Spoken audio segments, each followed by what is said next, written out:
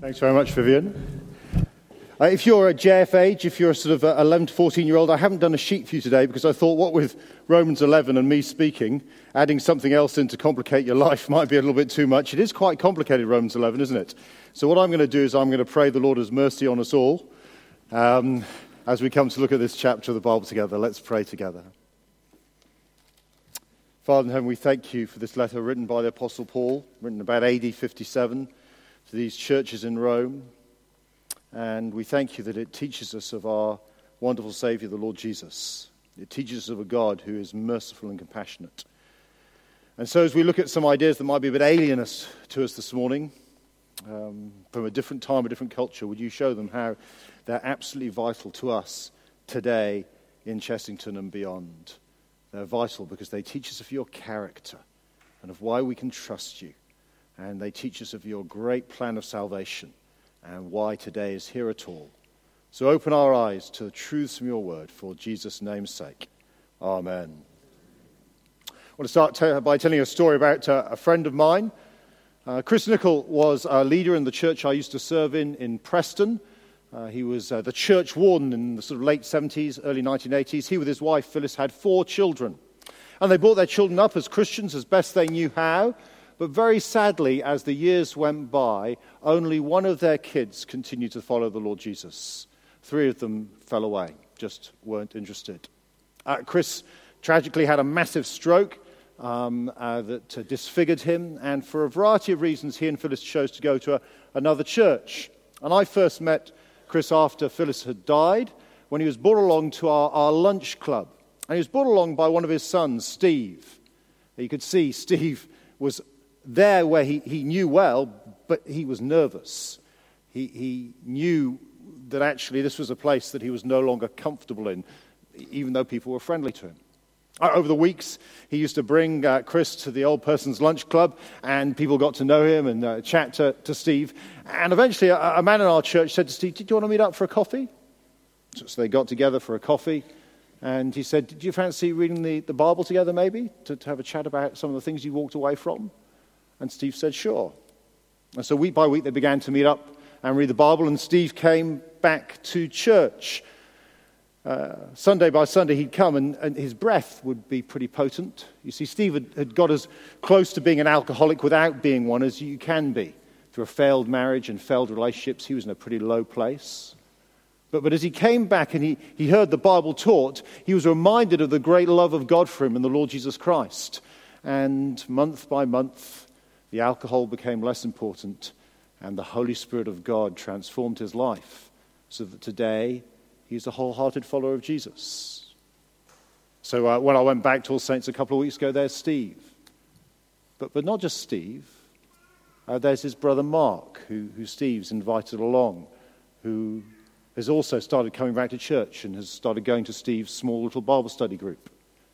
And there's his sister Gillian, who Steve's invited along, so that all 4 kids, years after Chris has died and gone to be with the Lord, years after Phyllis has died and has gone to be with the Lord, there are all 4 kids back in the church they rejected, back with the Lord they walked away from. You see, Romans 11 primarily is about a gracious God whose heart is such that he does not give up on people. This isn't primarily a chapter just about Israel or the Jewish nation or what God is doing amongst non-Jews, Gentiles. It's about the very character of God. Do you see how Romans chapter 10, verse 21 ended? But concerning Israel, he says, "All day long I've held out my hands to a disobedient and obstinate people." That's the message that Paul wants these Christians in Rome to hear about God. He's the God who holds out his hands to a disobedient and obstinate people. You see, God's sovereign, in fact, he's ruling everything, grace, his undeserved loving kindness, God's sovereign grace never fails. It can't be stopped. He keeps his promises to his people. So primarily, this chapter is about what God does in the face of human hard-heartedness. So if we want strength in persevering and sharing Jesus to a world that appears to reject him, then we need to understand the message of Romans 7. We've got a group at CEC, the PPP. How many three-letter things have we got at CEC? The PPP, the Parents' Prayer Partnership. They meet regularly to pray for their unbelieving children who aren't Christians. If they're going to keep praying, then this is the message of Romans 11 that they need to hear. Now, if you've not been here for a few weeks, the question in Romans 9 to 11, in this great letter of the Apostle Paul, is this: has God's word failed? In chapters 1 to 8, Paul's explained how God's word is all about Jesus, all about forgiveness in him alone. But the problem is that God made promises to his Old Testament people, Israel, promises that all pointed to Jesus. But not all the Jews have followed him. In fact, most of them appear to have rejected him. So is it that God's word has failed? Well, in Romans 9, we saw the answer: no, it was never God's plan to save the whole nation of Israel. No, God sovereignly chose to bring people into relationship with himself, because you're saved by his grace, his compassion on you, not by your nationality. Then last week in Romans chapter 10, we saw that it was faith in Jesus that made you right with God. The way that you came to be one of God's people was by trusting in his word about Jesus. And the Jews, they'd heard that word about Jesus, but a lot of them had chosen to reject it. So here's the next question that the Romans 11 faces. Well, is God going to keep his promises in the face of that rejection? What is God going to do when people don't believe him? Is he just going to give up on them? And here's Paul's answer. Chapter 11, verse 1. I ask then, did God reject his people? By no means.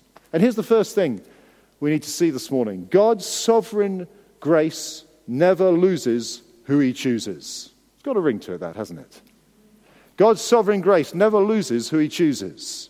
It had two bits of evidence from the Apostle Paul. Verse 1 again, he says, look at me. I'm an Israelite myself, a descendant of Abraham from the tribe of Benjamin. Kosher Jew, and I've become a committed Christian. What's more, I'm the apostle to the Gentiles. And actually, here's another bit of evidence, says Paul. Look at the history of Israel, chapter 2, verse 2. God did not reject his people whom he foreknew. Don't you know what Scripture says in the passage about Elijah? How he appealed to God against Israel. Lord, they have killed your prophets and torn down your altars. I'm the only one left, and they're trying to kill me. See, God never loses those he chooses.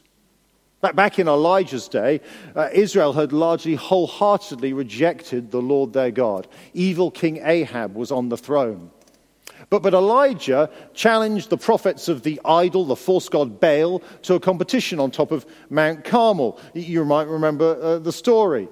The prophets of Baal have a bull on an altar to sacrifice. Elijah has a bull on an altar to sacrifice. Prophets of Baal get to go first. They dance around the altar. They cut themselves. They plead with Baal. They scream, and nothing happens. Elijah baits them. Perhaps Baal's having a kip. Then water's poured on Elijah's altar. He says, pour more water on. It's totally soaked. He prays a little prayer. Boof! The Lord sends down fire. The whole thing, including the stones, disappears in smoke and flame. You think Elijah at that stage would be going, yes, nailed it. I mean, it's his biggest evangelistic campaign victory ever. Why is he so glum? Well, because he's gone from that high of that mountaintop victory, and he's gone to have a chat with his biggest pastoral problem, Ahab's wife, Jezebel, queen of Baal worship. And Jezebel sends a message to Elijah. So Jezebel sent a message saying, may the gods deal with me, be it ever so severely, if by this time tomorrow I do not make your life like that of one of them. That's the priests of Baal who were killed. Elijah was afraid, and he ran for his life. Mountaintop victory, terrible challenge, and Elijah's miserable. And he goes to the Lord, I'm the only one. I'm the only faithful one left, Lord. And you see what God says, verse 4? And what was God's answer to him? I've reserved for myself 7,000 who have not bowed the knee to Baal. Oh, Elijah, you think there's only one of you?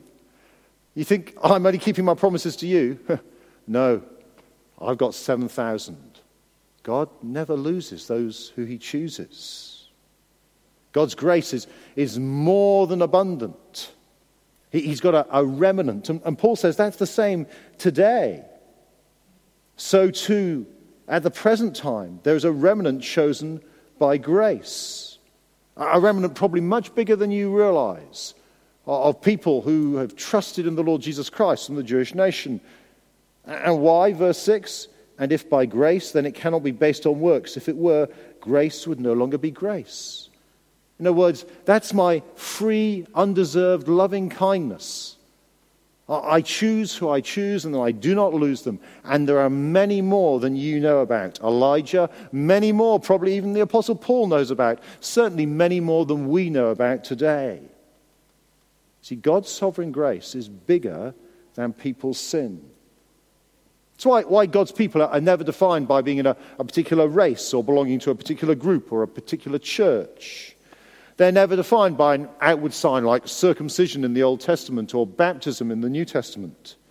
God's people are never defined by being more morally upright or being a bit nicer than other people. They're never defined by having a Bible or even by possessing vast Bible knowledge. None of those things defines God's people. God's people are always defined by his gracious choice. He chooses them and brings them to himself. And God never loses the people he chooses. And that should be great news to us, because it'd be easy to feel hopeless like Elijah, can't it? To say, what's going on, Lord? I mean, you said this good news about Jesus was supposed to change people's lives, and we're sharing it, and frankly, I can't see many lives being changed. I mean, the kids at Fusion, they have fun in the games, they'll do anything for a sweetie, but they're not rocking and rolling with Jesus universally, and sometimes they just kick off. The Christianity Explore course, we're holding it in the Arton Lounge. We could hold it in a broom cupboard. Or the morning service, there's sudden revival, and then everyone goes on holiday next week.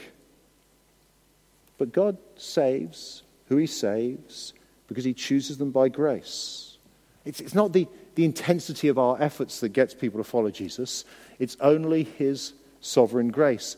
And nothing can change that.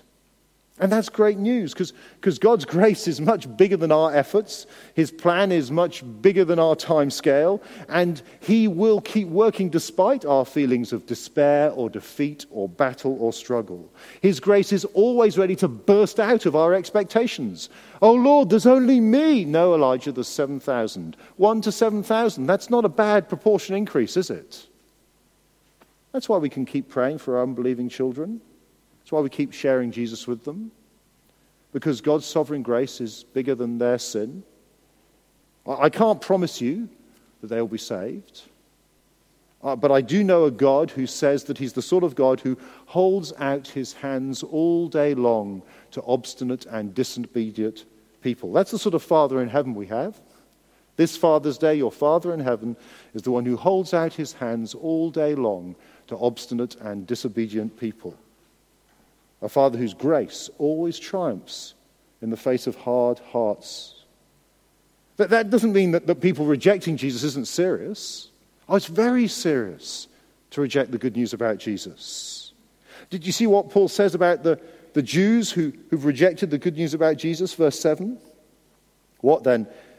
What the people of Israel sought earnestly to obtain, the elect among them, the chosen that is among them, did, but others were hardened. As it is written, God gave them a spirit of stupor, eyes that could not see, and ears that could not hear to this very day. Paul takes 2 Old Testament quotes and he makes a serious point. That if you're here and you're rejecting Jesus, God will give you over to the path you choose. He'll let you have what you want. If you harden your heart to his love, he will be hardening your heart to his love as well. He confirms that hardness in you. If you look at that second quote from Psalm 69 in verses 9 and 10, quote from King David, the words of God's chosen king, he speaks of judgment on his own people. They seem to offer little hope for Israel. Verse 10, may their eyes be darkened so they cannot see, and their backs bent forever. Oh yeah, God never loses those who he chooses. But don't think that means that you can go on spiritual cruise control, that you can harden your heart to him. No, if you reject him, that's very serious. Don't presume there's a way back. Which prompts another question from Paul. Look at verse 11. Again, I ask, did they stumble as to fall beyond recovery? Not at all. So if we've seen God's sovereign grace means he never loses who he chooses, we're going to now see God's sovereign grace brings beautiful humility. But Paul's answer as to God's plan, as to what he's doing with Jews and non-Jews Gentiles, is a pretty high density explanation. This is like 16.5-ounce T-bone steak theology. This is not a side salad in the middle of Romans 11, so we're going to take it reasonably slowly. Okay, here we go. Have a look at the second half of verse 11 with me. Rather, because of their transgression, salvation has come to the Gentiles to make Israel envious. But if their transgression means riches for the world, and their loss means riches for the Gentiles, how much greater riches will their full inclusion bring? Do you see the three stages? The Jewish people reject Jesus. That drives the message of God's saving love in Christ all over the world to the Gentiles. The Jews see the life of the Christian and they become envious of what they have.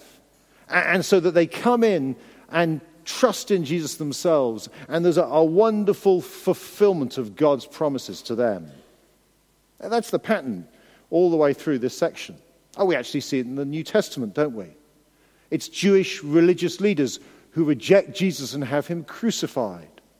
But we know as Jesus is raised up on the cross to die for our sin, that's where he draws people from all over the world to experience God's love and forgiveness through him. Oh, we see it in the book of Acts. Paul first goes to the synagogue to explain the good news of Jesus to the Jews, but when they reject that, he gets driven out into the marketplace and the squares and takes the good news of Jesus to the Gentiles, to non-Jews. You see, God's grace is so vast that his plan is to use his people's rejection, their hard-heartedness, to save the world. You have to be extraordinarily powerful, don't you, to use those who oppose you for your purposes. But that's what God is doing. And if God can save people from all over the world through the rejection of the Jewish people, just think what he's going to do through Jewish people coming to trust in Jesus. And in fact, Paul says that's what drives me on in explaining the good news. Do you see that in verse 13? I'm talking to you Gentiles, inasmuch as I'm an apostle to the Gentiles. I take pride in my ministry, in the hope that I may somehow arouse my own people to envy and save some of them. It's a sort of divine version of chatting to that bloke you don't really like, so your boyfriend gets jealous and pays the attention to you that you really deserve. That's what the Apostle Paul says I'm doing. I'm going to the Gentiles so that they come to know Jesus, so that the Jewish people see how great Jesus is and turn to follow him. And so Paul says in verse 15, for if their rejection brought reconciliation to the world, what will their acceptance be but life from the dead? If the Jews rejecting Jesus brought God's message of being reconciled to him through the cross to everyone, well, when Jews come to trust in Jesus, then we see true spiritual life from the dead. It might be that Paul is thinking that just before Jesus returns to judge the world, there will be a large-scale number of Jews who come to trust Jesus as the Messiah. It might be simply that he's saying that we see the promises of God most specially fulfilled when Jewish people see how Jesus is their Messiah. Because what he does in verses 16 to 20 is to really to humble us who don't have Jewish origins, to remind us that we were born on the wrong side of the track, and yet God in his mercy has given us the promises he gave to his people. He uses an agricultural illustration. He talks about an olive tree. He makes the point in verse 16 that the quality of the tree depends on where its roots are. The quality of the fruit depends on the branches. And therefore, for us here today, pretty much all of us not from a Jewish background, trusting in the promises of God, those promises are rooted in the Old Testament given to the Jewish people. The fruit you see in our lives is bursting out from the promises that God gave to people like Abraham and Isaac and Jacob. And so Paul says that we shouldn't be arrogant or think we're better than them. Now, look how he puts it in verse 17. If some of the branches have been broken off, and you, though a wild olive shoot, have been grafted in among others, and now share in the nourishing sap from the olive root, do not consider yourself to be superior to those other branches. If you do, consider this: you do not support the root, but the root supports you. Now, a little bit of a gardening tip here. I've got a little picture for you. If you're not into propagation and grafting, this is the day to be here. Okay, so what it is to be grafted in. Here's an olive branch that's been cut off. And you take then a branch of another plant and another olive tree, and you carefully attach it and bind it into a cut in that original olive tree, and then it begins to grow in and draws on the sap from the healthy olive branch, and you get new olives coming out of the branch as it draws up sap from the root. And Paul says, you non-Jewish people, well, what God's done is he might have cut off a branch of people who've rejected him. He might have taken you wild olive branch, and put you into his cultivated olive tree, his people.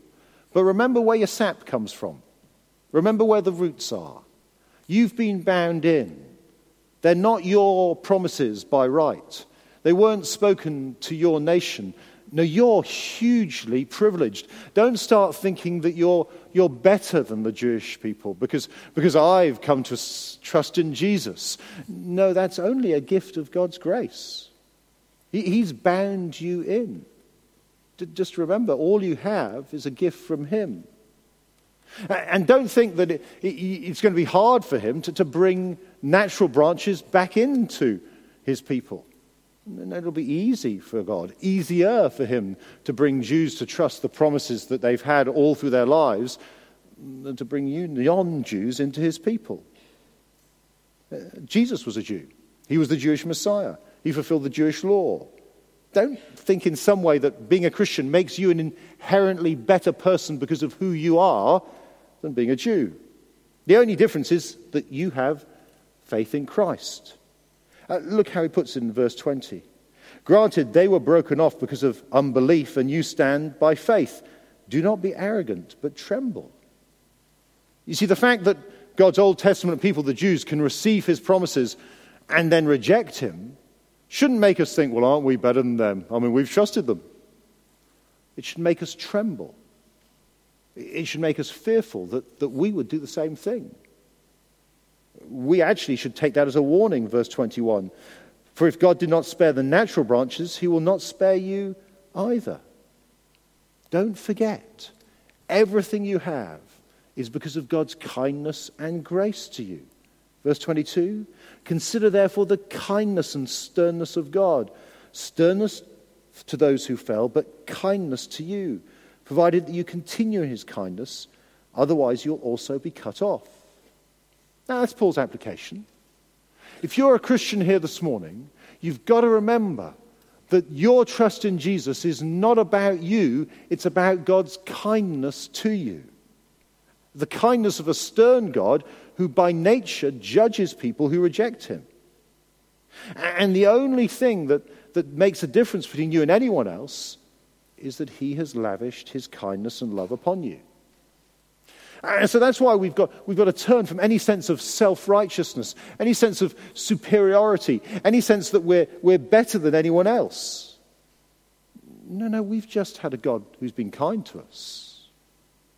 Did you see the repeated theme in this section? Verse 18, he says to them, do not boast. Verse 20, he says, do not be arrogant. Verse 25, so you may not become conceited. You see, he's rubbing in. You're hugely privileged. You're so privileged. Don't lose sight of that. But because there is probably no greater danger in the Christian life in following Jesus than presuming on God's grace. What does that look like? Well, it's when we start to be quicker to spot the faults in other people than we see them in ourselves. Faults in their doctrine and faults in their lifestyle. We're quicker to put others down than to build them up. And we don't daily feel, I desperately need Jesus. My relationship with God is only because I trust in Jesus.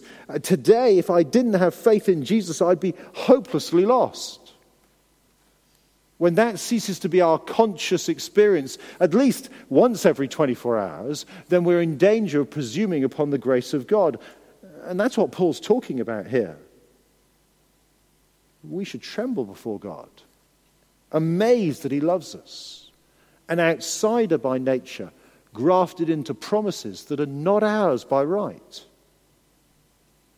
And I think that's the heartbeat of the deeply attractive church that Paul says will draw other people in, draw the Jewish people in. A church that's so sold out on God's gracious love in Jesus that it has a tangible humility, that loves others, not looks down upon them, that forgives one another because they see their own faults. You see, the sort of church, the sort of Christian that melts hearts that are hardened to the message of Jesus Christ is a church of soft-hearted people who know they totally depend on God's kindness. And that's what we long for people to experience at the big day out. To come into a group of people who are tangibly humble because they know they're loved through no good of their own.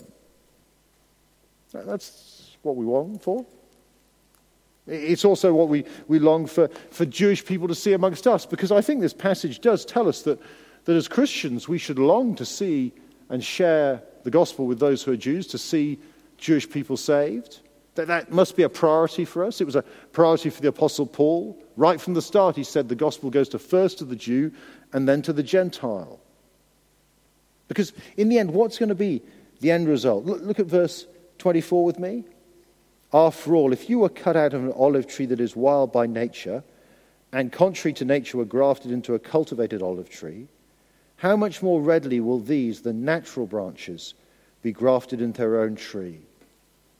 Look, says Paul, it's loads easier for God to put a natural branch back into the original tree. And that's what he's going to do.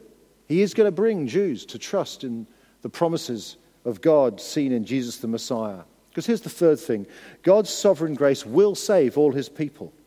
Look at verse 25 with me. I do not want you to be ignorant of this mystery, brothers and sisters, so that you may not become conceited. Israel has experienced a hardening in part until the full number of Gentiles has come in.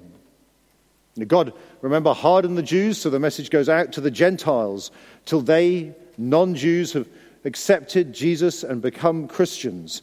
And then, verse 26, and in this way all Israel will be saved. Now, Romans 11:26 is one of those verses that lots of Christians have disagreed about. What does it mean that all Israel will be saved?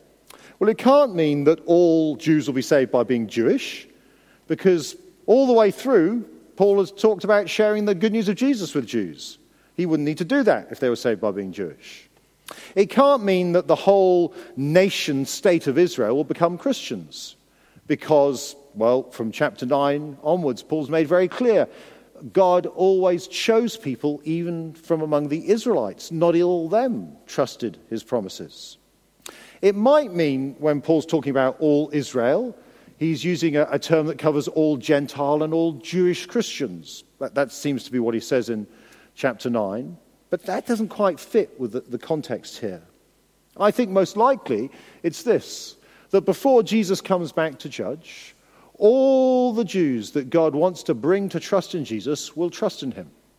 Whether that happens in a sort of more intense event just before Jesus returns to judge the world, or whether that's just happening all the time now as people seek to share the Messiah with the Jewish nation. God's not going to lose any of his people, either from the Gentiles, the non-Jews, or for the Jews. That's the nature of his persistent grace. And so Paul says in verse 28, as far as the gospel is concerned, they are enemies for your sake, but as far as election is concerned, they are loved on account of the patriarchs. So the good news about Jesus goes to the world. I've used the Jews. But in terms of my chosen people, they still have God's promises given to Abraham and Isaac and Jacob, and I don't keep my promises. I do keep my promises, rather. I will bring them in. And so verse 29, for God's gifts and his call are irrevocable. You see, when God calls you, he calls you. And he doesn't give up on you. He doesn't give up on his word of promise. We've got a Brexit, I've said it's going on. We've got a Tory leadership contest. And I guess the reason that a lot of people are fed up with this is that we don't actually believe most of the promises that have been made. We just see them not pulled off again and again. And to be fair, there are probably two reasons why politicians can't pull off promises. One, they just don't care, their character isn't up to it. Or two, they're just not able to do it, they're not powerful enough. But Paul says, no, God's promises are utterly trustworthy. His character is one of persistent love. He is gracious and he never loses who he chooses.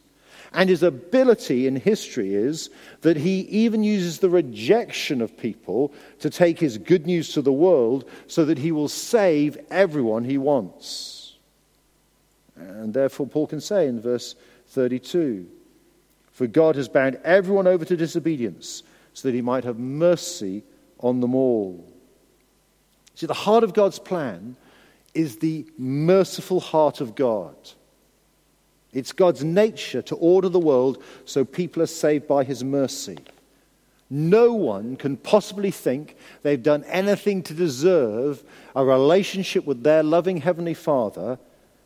All they are is disobedient, whether they're Gentiles who never knew his promises from childhood or Jews who knew his promises and have rejected him. All people that come to a relationship with God do only because of his mercy. You need mercy. I need mercy. Without mercy, everyone is lost.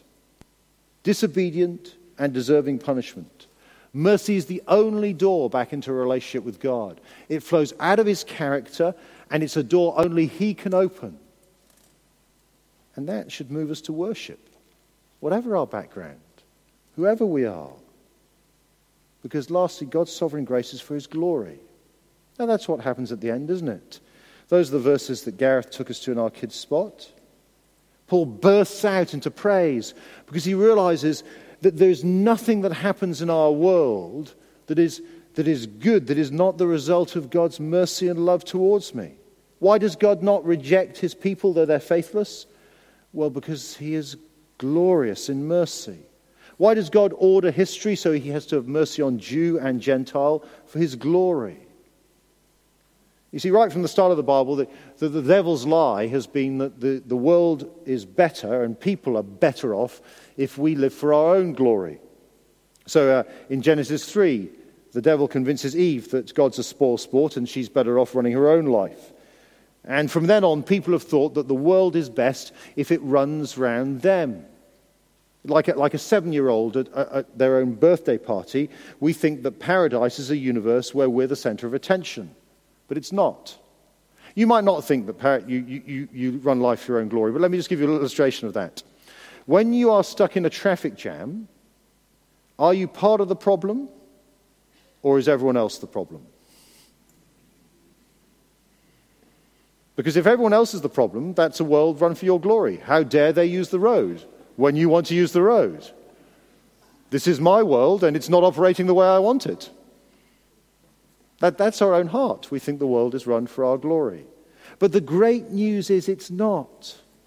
It centers around the glory of God. And he is loving when we are rebellious. And he is persistent when we are faithless. And he is merciful when we are disobedient. And he chooses us when we reject him. And he keeps his promises when we don't keep ours. And he will bring all people in that he chooses, from Jew and Gentile, according to his plan that he's working out in the whole of history. And so Paul comes to this song at the end and basing it on Isaiah 40 and Job 41, 2 chapters of the Bible that basically are about how enormous God is compared to us. He says, who knows everything that God's planned? No one. Who's ever given God advice? No one. Who's ever helped God out when he's been caught short? No one. He gives us everything we have. As John Stott writes, we are not God's counselor, he is ours. We are not God's creditor, he is ours. And that's because we are not God's creator, he is ours. And so when a group of Christians gathered in 1646 to write the Westminster Catechism, they outlined the heart of the Christian faith. The first question that they had: what is the chief end of man and women? But they were in the 17th century, so they didn't think like that. What is the chief end of people? People's chief end is to glorify God and enjoy him forever.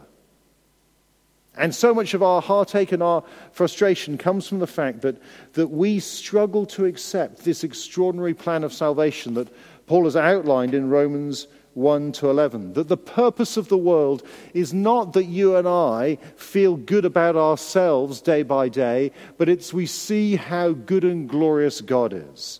The purpose of the world is not that we get our own way, but we enjoy seeing God work out his ways amongst us.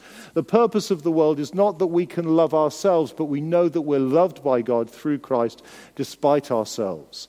That we see that all that there is for his glory, and we burst out in praise, as the Apostle Paul does. Why is Romans 11 such good news? Oh, it's complicated. Oh, yes, it has gardening and Jewish and Gentile people in it. But primarily it's good news because it sticks on the throne of the universe, a loving Heavenly Father who gives his own Son for us, and brings that to bear upon our hearts by the power of his Spirit, and says, I will not give up on working out my plan for my people. I never lose who I choose, and therefore worship me. That is why Romans 11 is such good news. Let's pray together.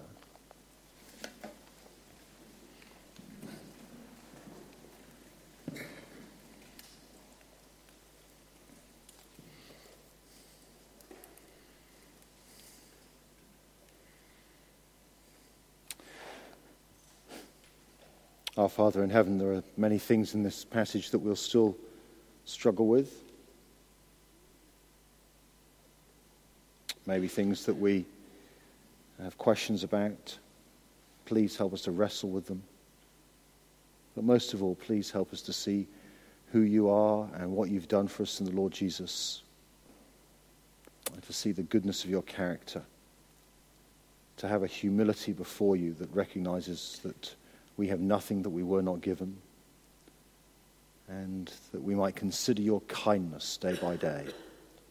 And in doing that, we might be people of a beauty that makes others envious that they don't know our Lord Jesus Christ, in whose name we pray. Amen.